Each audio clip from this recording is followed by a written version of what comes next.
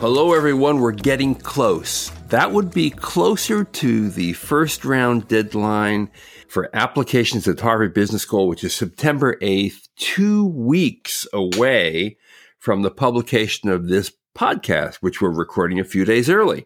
So we want to kind of devote this podcast on Business Casual to what you should be thinking about if you're going to apply in that first round.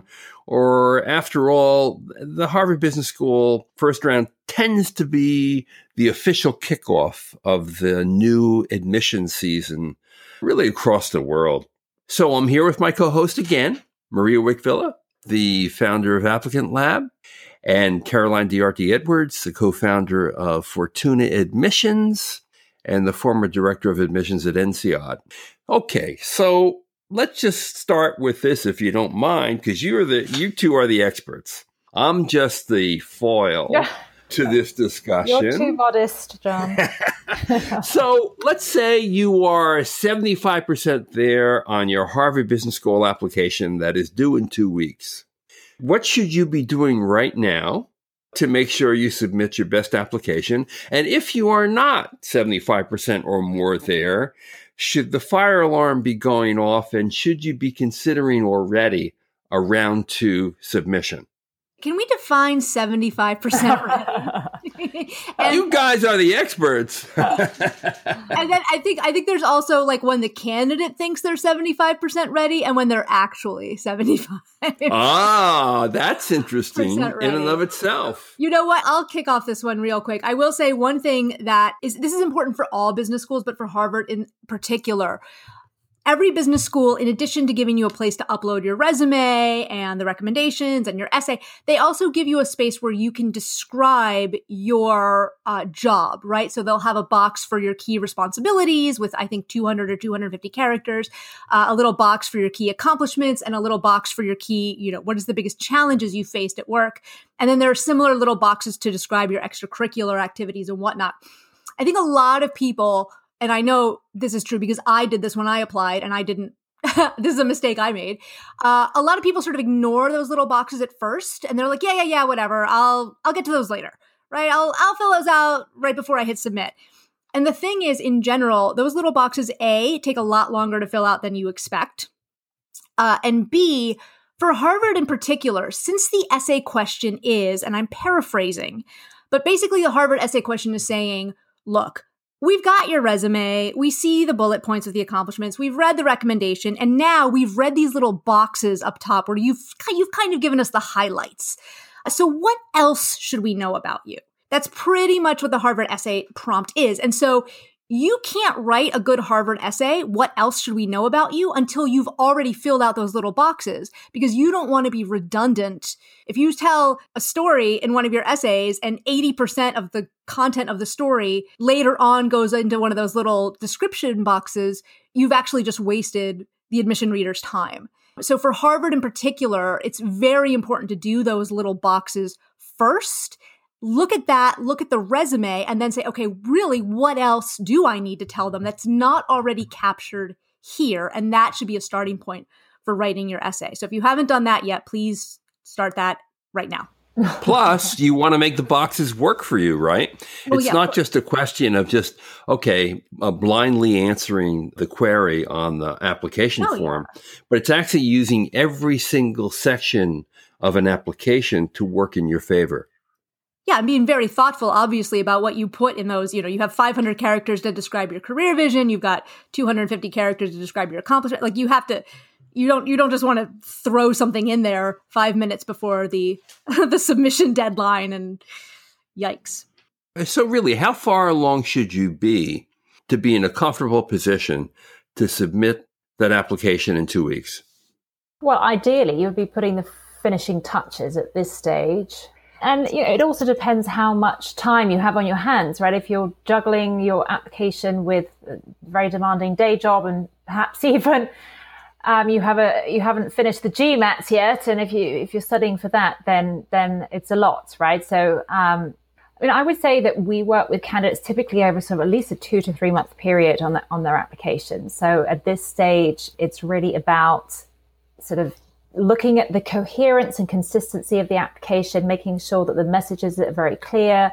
As Maria said, just making sure that all of those finer details have been given the attention they deserve. And there are a lot of applications where there are free form text fields where you have to answer short questions. And as Maria said, those are incredibly important. And it's often the case that applicants will dash off the application form itself at the last minute or in the last few days and spend sort of months poring over their essays, and then the application form is a bit of an afterthought. And that's when mistakes creep in. The application form is a place where I would say, mistakes are most commonly made with just, wrongly entering a date or some inconsistency between, your career chronology in the application form and your resume. It's so easy to do that. And when the information is so familiar to you, it's hard to see it with fresh eyes. So being able to, at this point, sort of take a step back,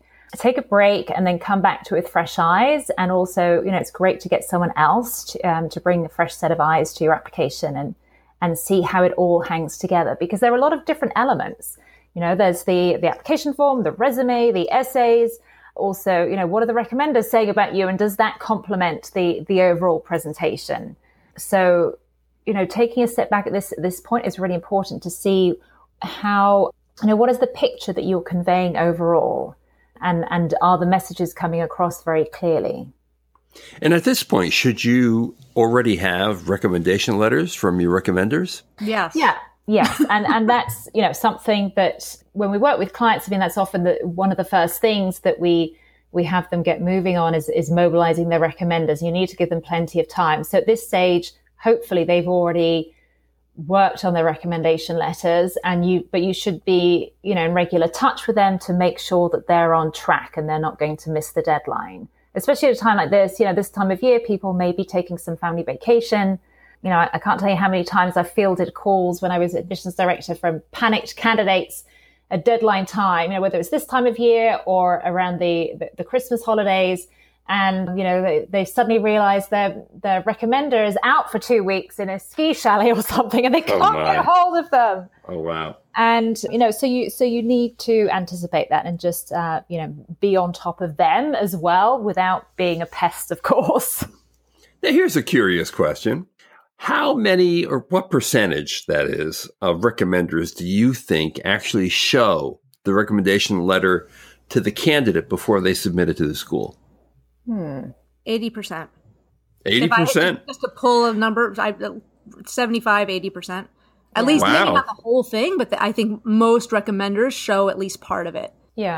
Because if you're writing a recommendation for someone and you're taking time out of your day because you really believe in this young person and you want to see them succeed, why wouldn't you run it past them and say, hey, what do you think? I don't want to accidentally, shoot you in the foot. So here's my stuff. I think most recommenders do.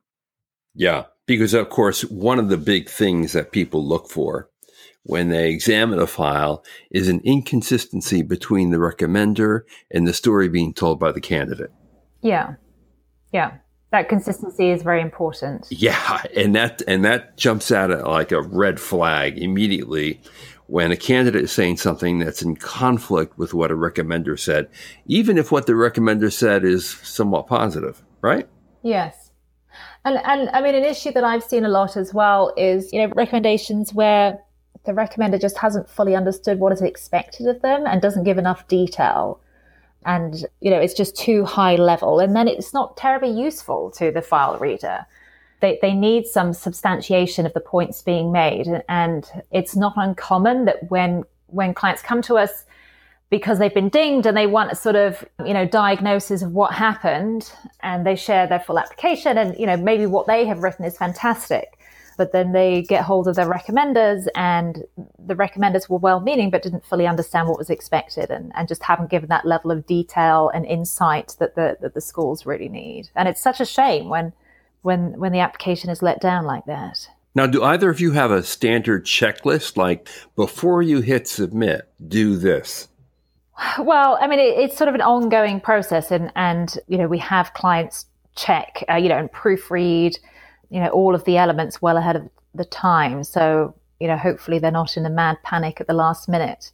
And there's a lot of things that they need to do, including things like, checking their internet footprint and checking their social media, because it may well be that the admissions file reader will Google them. And, if they haven't, they need to review their privacy settings on their accounts, because, you don't necessarily want the file reader to be able to see all of your posts of, you out partying, or, I also had a client who was a prolific blogger and had posted a blog about, the bad relationship she had with her boss. And you don't necessarily want the file reader stumbling upon things like that. So. Or in this day and age, you don't want to be seen partying without a mask on or social distancing, right? Yes. I mean, seriously, because it reflects on your maturity and your responsibility. Yeah. Yeah. So it could be simple things like that. Yes, absolutely. Now, Maria, I can't imagine that on Applicant Lab, you don't have a video under the title before you hit the submit button. So actually, I'm sitting here and I'm like, oh my God, I need to make a video with the title. You will by tomorrow. Yeah, I'm going to, exactly. By the time this comes out, I will. No, I mean, look, I definitely have a pretty comprehensive to-do list module where you can, I start off with like very simple things like request your transcripts, because you don't want that to be the thing that it's the day before the deadline and your transcript still hasn't arrived. I have little things for you to do, great and small, from simple things like that to much more strategic things. And so I already have like an overall list of things to do. And so my hope would be that if you follow all of those things, you wouldn't then also need a final checklist. But now I'm like, oh, maybe I should make one just in case. But yeah, I mean, I definitely break out. I have a section where I do break out the most common application form fields, and I sort of give my opinions on, well, here's some strategy. For example, don't just copy and paste the bullet points from the resume into the job description box, right? That's just lazy. The format, first of all, the formatting is not going to work. Frequently, those little boxes don't allow you to have bullets and formatting.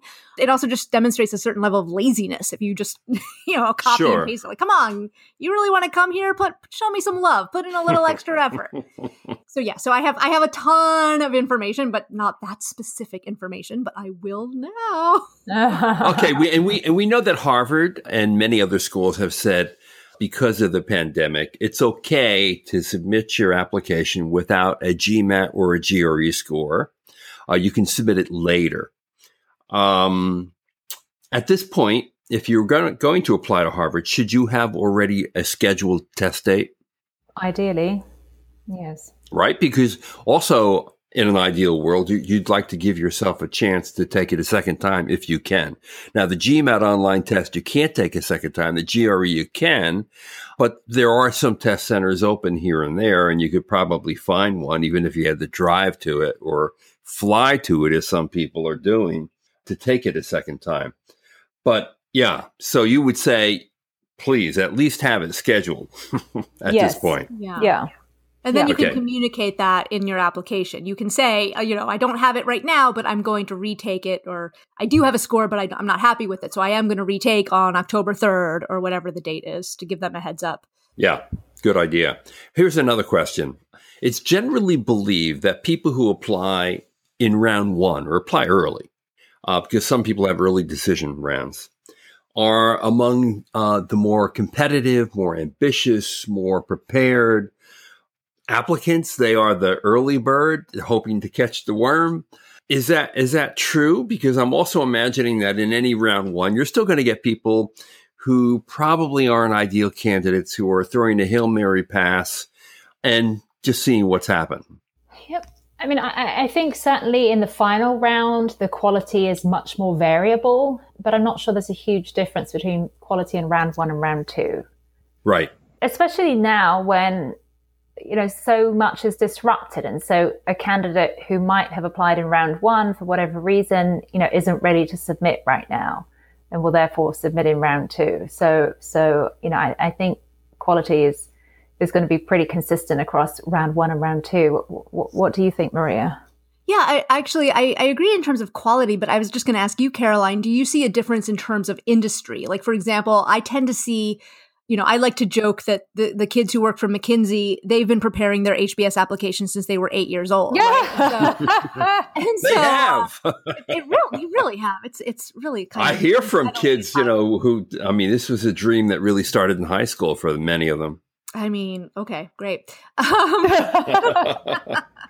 I don't know. I feel a little uncomfortable with people who have their who think they can plan their lives out so down to the every minute for the rest of their lives is planned out.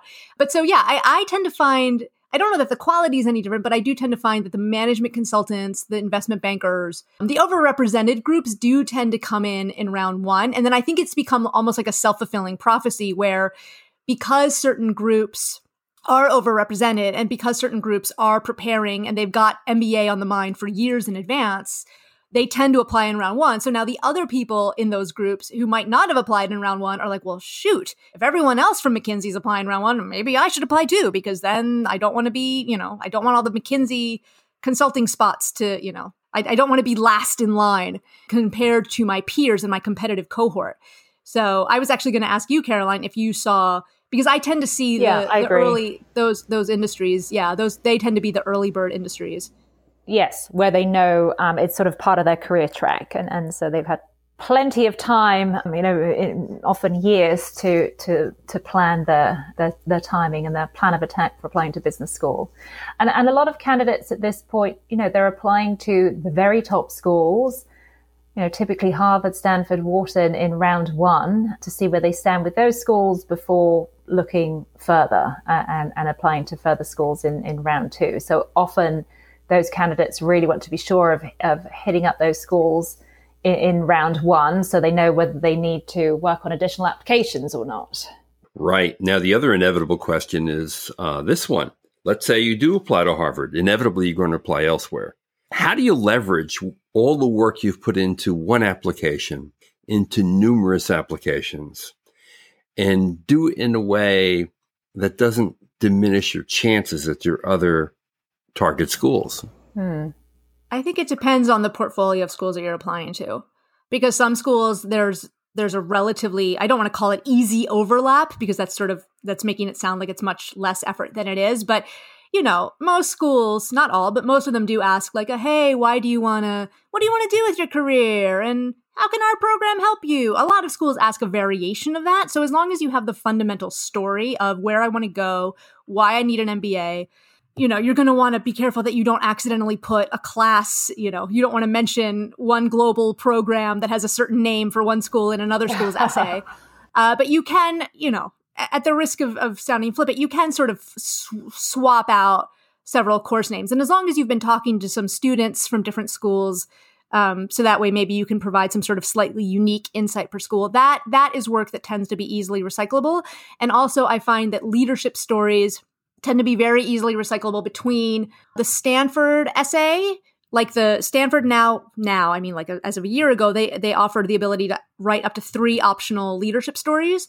So I personally find that those leadership stories overlap very well with Harvard. So if someone's like, I've started on my Harvard application, and this is because the Harvard essay is so open-ended, I think every admissions consultant has a different approach but for me, it's all about leadership for the Harvard essay. So if someone started with the Harvard essay and they are writing it about their top leadership examples, then boom, you've already got, at a minimum, you've got a foundation for the Stanford optional essays. You've got a foundation for the Kellogg Leaders Who Create Lasting Value essay. You know what I mean? Like once you start to, it really depends on the schools, but at the core, if you have a YMBA career vision and at least one good leadership story, you're good to go. One leadership story may be like one mentorship story. Then you're pretty much good to go for a number of schools, I think, off the top of my head. Yeah, I agree. There's a lot of heavy lifting that goes into the first application. And, during that process, you should have figured out, how you want to position your candidacy and what are the key messages you want to get across? What are the key strengths that you want to convey? What are the concerns the school might have about your profile and how can you be proactive in mitigating those? And those may well be common across schools. So once you've done a really good job at one application, you've got a fantastic foundation that you can then leverage for additional schools. Yeah, all good points. And good luck to everyone out there. That's what I got to say. And I'm sure, it's sort of an anxious time when you get ready to hit that submit button. But it should be a relief as well, I would think, given all the work that you have put into the early applications. And I would think one good practice, instead of cutting and pasting, is print out your essay and then write originally. Don't be cutting and pasting, because that's when you start to make mistakes. And this one school that you applied to is going to find out about the other school you applied to, which I'm sure both of you have seen. Oh, yes. Oh, yeah. No, I mean, you have to, if you're going to do that, you have to be very eagle-eyed and not make silly missteps. Yeah. And if you don't cut and paste, it's much harder to screw up like that. Right. Correct. All right. So last week we talked about Wharton's decision to go fully online and the controversy that created with their student body. And we cited a survey that was done of the second-year students, which is pretty devastating. And I think we came to the conclusion, rightfully, that there's too much whining going on. But what's happened since then is it's become clear that schools are going to have a much more difficult time than they ever imagined going hybrid, bowing to the reality of the raging pandemic, which doesn't seem to be under control in the United States at all. More schools are deciding to go with a fully online format and abandon the carefully laid plans they made for a more blended combination of in-person classes and online learning. So right now we have USC, Marshall School, Michigan State, UNC at Chapel Hill, Wharton, of course, Georgetown, Berkeley, all going fully online. And Stanford making an announcement that they're inching closer to it. They will decide on August 24th, which is actually the day after after this podcast goes live. So I'm guessing that they're going to go fully online, because right now the county that they're in, Santa Clara, actually doesn't allow for gatherings the size of which would allow them to have in-person classes.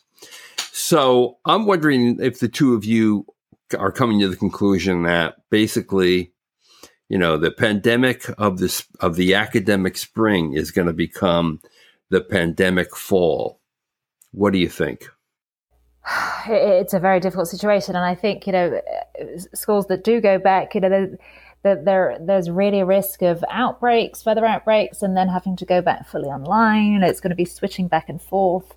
So, it's really not under control in the US at all. It's a huge issue across the education industry, not just for business schools, obviously. So, yeah. Yeah, and I think what you're seeing, too, is that, the schools that have already tried to go back are having some problems with it. And I think the good example would be UNC at Chapel Hill. Now, this relates to their undergraduate student body, not their graduate students.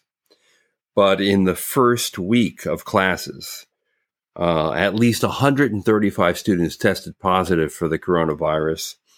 There were 6 outbreaks or clusters.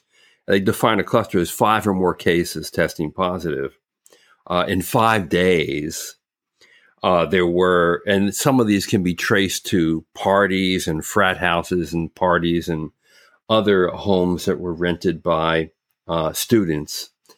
It seems like, there are still not enough people even behaving properly during this pandemic. Harvard issued a statement basically saying, look, we know we sound like a parent, but none of this is going to work unless we have a true partnership of transparency and honesty where we can rely on you to follow the rules. And I think that the other question here is, can graduate students follow rules better than undergraduates? Now, we know MBA students at these very elite schools and elsewhere, hey, they're a fun bunch and they're a social bunch. So I wonder if, in fact, a masked and socially distant group of students might find the need to connect more important than the need to play it safe. What do you two think? Both of you have MBAs. Both of you had that experience. Yeah. It is social. It is, it's more important as part of the business school experience than any other graduate school, right? The networking and those connections. So the schools are doing what they can, right? And it's a very uncertain environment, and perhaps things will get better. Perhaps we'll have a vaccine in a few months and things can progressively improve. But I think the fall period is going to be very tough. There's a lot, as we've discussed, there's a lot that you can do online to connect. One of my daughters just started a new school, a high school, and they've been doing a lot of online sessions to get to know other students because, she doesn't know her classmates. And there've been some excellent activities and she has started to create some bonds. So I do think it is feasible to start to build relationships. You've just got to make the best of it. And schools have had some time to plan for this. In the spring, it was all such a scramble and very haphazard, and now things are much better organized. So, I think the experience for students will be much better in the fall than it was in the spring. Yes, it certainly should be. And I think the expectations will be that it should be better. And I think people will be less patient if it isn't. The other issue is, look, when you think hybrid, you think kind of, in your mind, half and half, right? But there's no school that's even going to go hybrid or hoping to go hybrid that's thinking that half of their classes are going to be in person and half are online. At Yale, for example, they're already saying, first year students, maybe 25% of their classes will be online. Meantime, you can't even get into the building unless you have a scheduled class, and the classes will only be 2 days a week. So, even going to a fully online format at this point, frankly, you're not losing a whole lot. And if you gain the safety and the health of your fellow students, the faculty, the staff, the poor staff, incidentally, who cleaning the classrooms, cleaning the hallways, and doing the kinds of work where they have to kind of show up no matter what, I think that's a small price to pay. Yeah. Really is. All right. Well, good luck to all of you who are starting school, whether it's online or whether it's in person or in between. And good luck to all of you out there who are ready to hit the submit button, not only at the Harvard Business School, which after all is only a small percentage of all the MBA applicants out there, but everywhere else. We're rooting for you. We hope you get your wish. We hope your dream comes true, and stay safe and healthy. This is John Byrne with Poets and Quants with my friends, Maria and Caroline. Thank you so much again.